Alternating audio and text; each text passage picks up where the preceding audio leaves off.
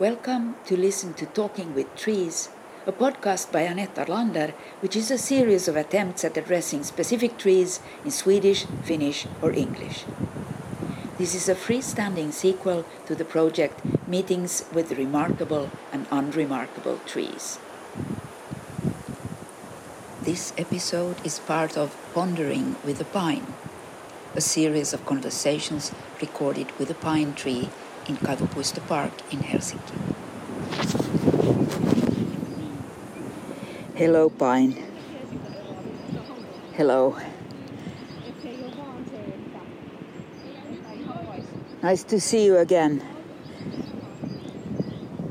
I'm struggling because it's really windy, and I try to speak to my phone so that I protect it from the wind.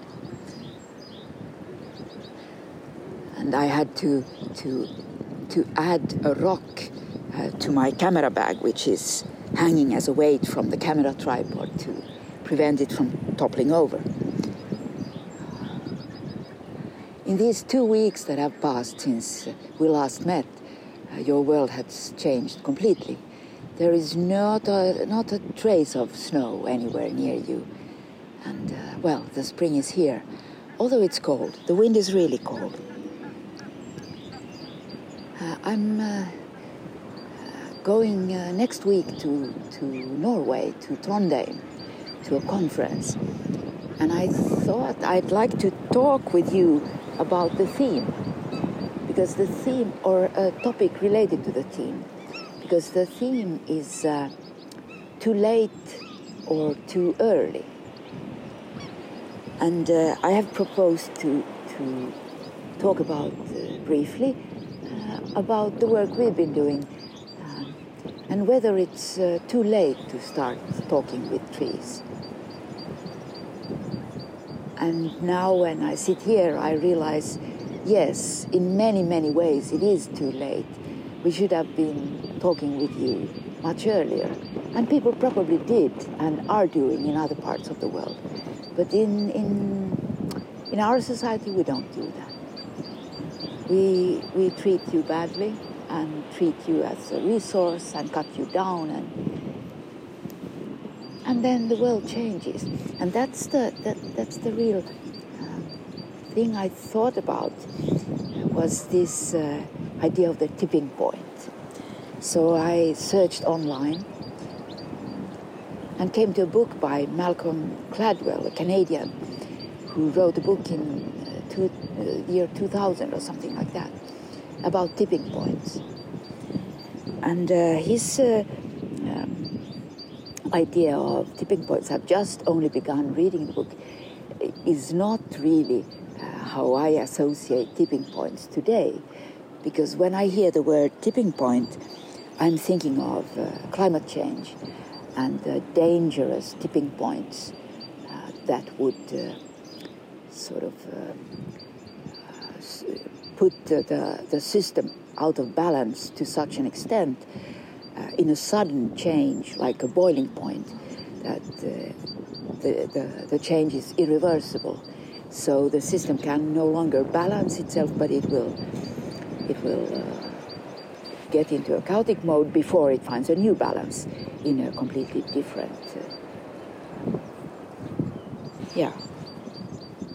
different type of balance. And but yes, as I understand it, Gladwell's book is not about that, but it's about how ideas spread, or how viruses spread, or how fashions spread, and so on. And some of the rules for human behavior. In some sense, I was reminded of the chaos theory idea from the 80s, that a butterfly flap somewhere in the world could cause a storm in another part of the world. Although it's not the same, of course. But this idea that a little bit like the boiling point. So water simmers and simmers and simmers, and then suddenly it starts to boil. Or a fashion, or a virus. We've just experienced a pandemic, which has not gone away, but it's no longer sort of spreading in the same manner. So how much does it take before something that is slowly developing suddenly spreads like a wildfire? And of course, in a positive sense, you will speak of critical mass or like artistic breakthrough.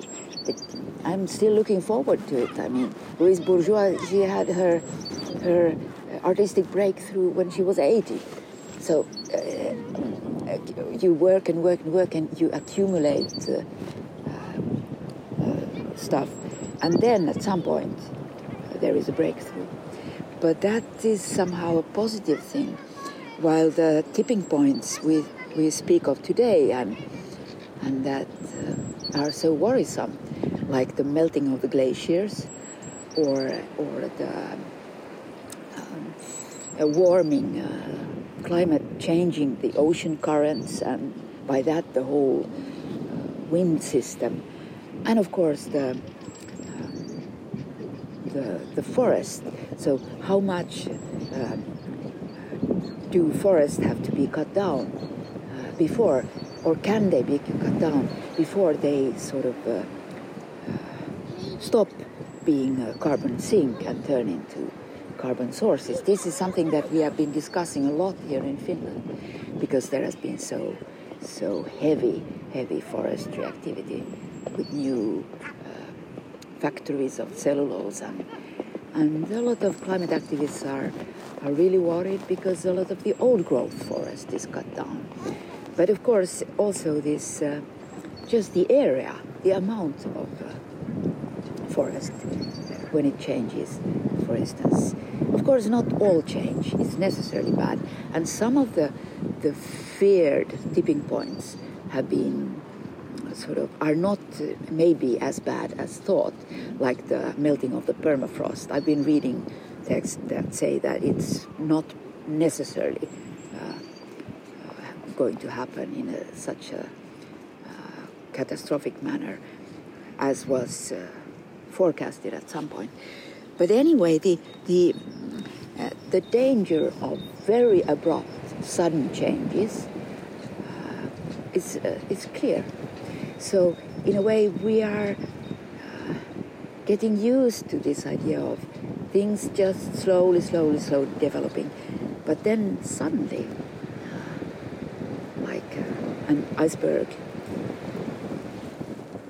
falls down from a glacier, or things happen. So, in a sense, when I sit here with you, you feel like the epitome of stability, and unlike the spruce trees that sometimes really do topple over in storms, you have roots that go sort of straight down, deep. In Finnish we call them like pole roots. So you're quite stable. Although when there are storms and a lot of snow, there are branches broken and so on, but you're not really toppling over in that sense. But I guess you too would have your tipping points. How dry can it be before you sort of give up? I thought about that because I've been away 2 weeks and I have a lot of house plants. And one old, beautiful plant which I got from a friend, I don't know its name, and which usually is blooming with massive amount of pink flowers. It didn't look so well 2 weeks ago, and I thought if it had too little water, because it's or when the sun starts burning in the spring, if it was dry or if it had too much or too little water. But I gave it a little bit of water and a little bit of fertilizers before I left. And now when I came back, it was really not feeling well. I mean, with a lot of dry leaves, and it really was not happy. And I felt that the soil, and it even on top of it, it felt somehow slightly humid. So I think I just have overwatered it. And now I'm really curious to see if it somehow has reached a tipping point where the roots are rotten and it can't survive and I can't do much anymore, or if the sun and letting it dry would help it to overcome this maltreatment that I have sort of. I've given it a maltreatment in my best, with my best intentions. And somehow that's symptomatic, because if the roots are rotten really badly, then that's beyond cure in a way. A tipping point of some sort. Well, of course, in the Gladwell book, one thing I saw in the summary was this idea of, because it's more like sociological, it's about human behavior rather than climate change or mind behavior, was this idea of the economist rule of 2080, that which is an example of one of the laws that influence the tipping point, that a lot of there is somehow the estimate that 80% of the work done for something is often done by 20% of the participants. And I sometimes feel that it's like 90% of the work is done by 10%. And I have to admit that I'm not very often one of the 10%, but rather like today when I'm here with you, my colleagues on Harakka Island are preparing for an afternoon meeting where we're going to plan an exhibition next fall, and they're cooking lentil soup and making bread and preparing for the rest of us who will go there in the afternoon. And here I am sitting and talking with you and not contributing to that event. So, how should I say, because today so many people are aware of the necessary moves needed for climate change. Even like businessmen are more aware of that than sometimes the politicians. So, in one way, we have to fear for the tipping points of the Earth system sort of collapsing, or not collapsing, but changing so radically that it's not possible for humans to live in large areas of the Earth. On the one hand, so that's something to fear, but we have also to hope for the tipping points of somehow human consciousness and human activity and the 2080 rule. So maybe our task as artists is to try to be part of the 20% doing the 80% work for somehow changing the mentalities. But of course, this is very optimistic, because I realize that me talking to you here is not doing very much good to you. It's not doing very much good to the climate. It's not necessarily doing very much to the public opinion, because not so many people will listen to this. The only thing it's actually doing good to really at the moment is me, because I'm so grateful that you're listening to me, so I can voice these concerns.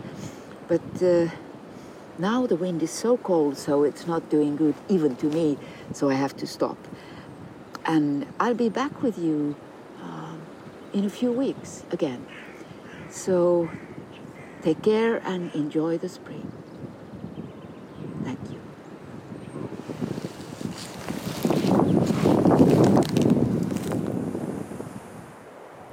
This was an episode of the podcast Talking with Trees.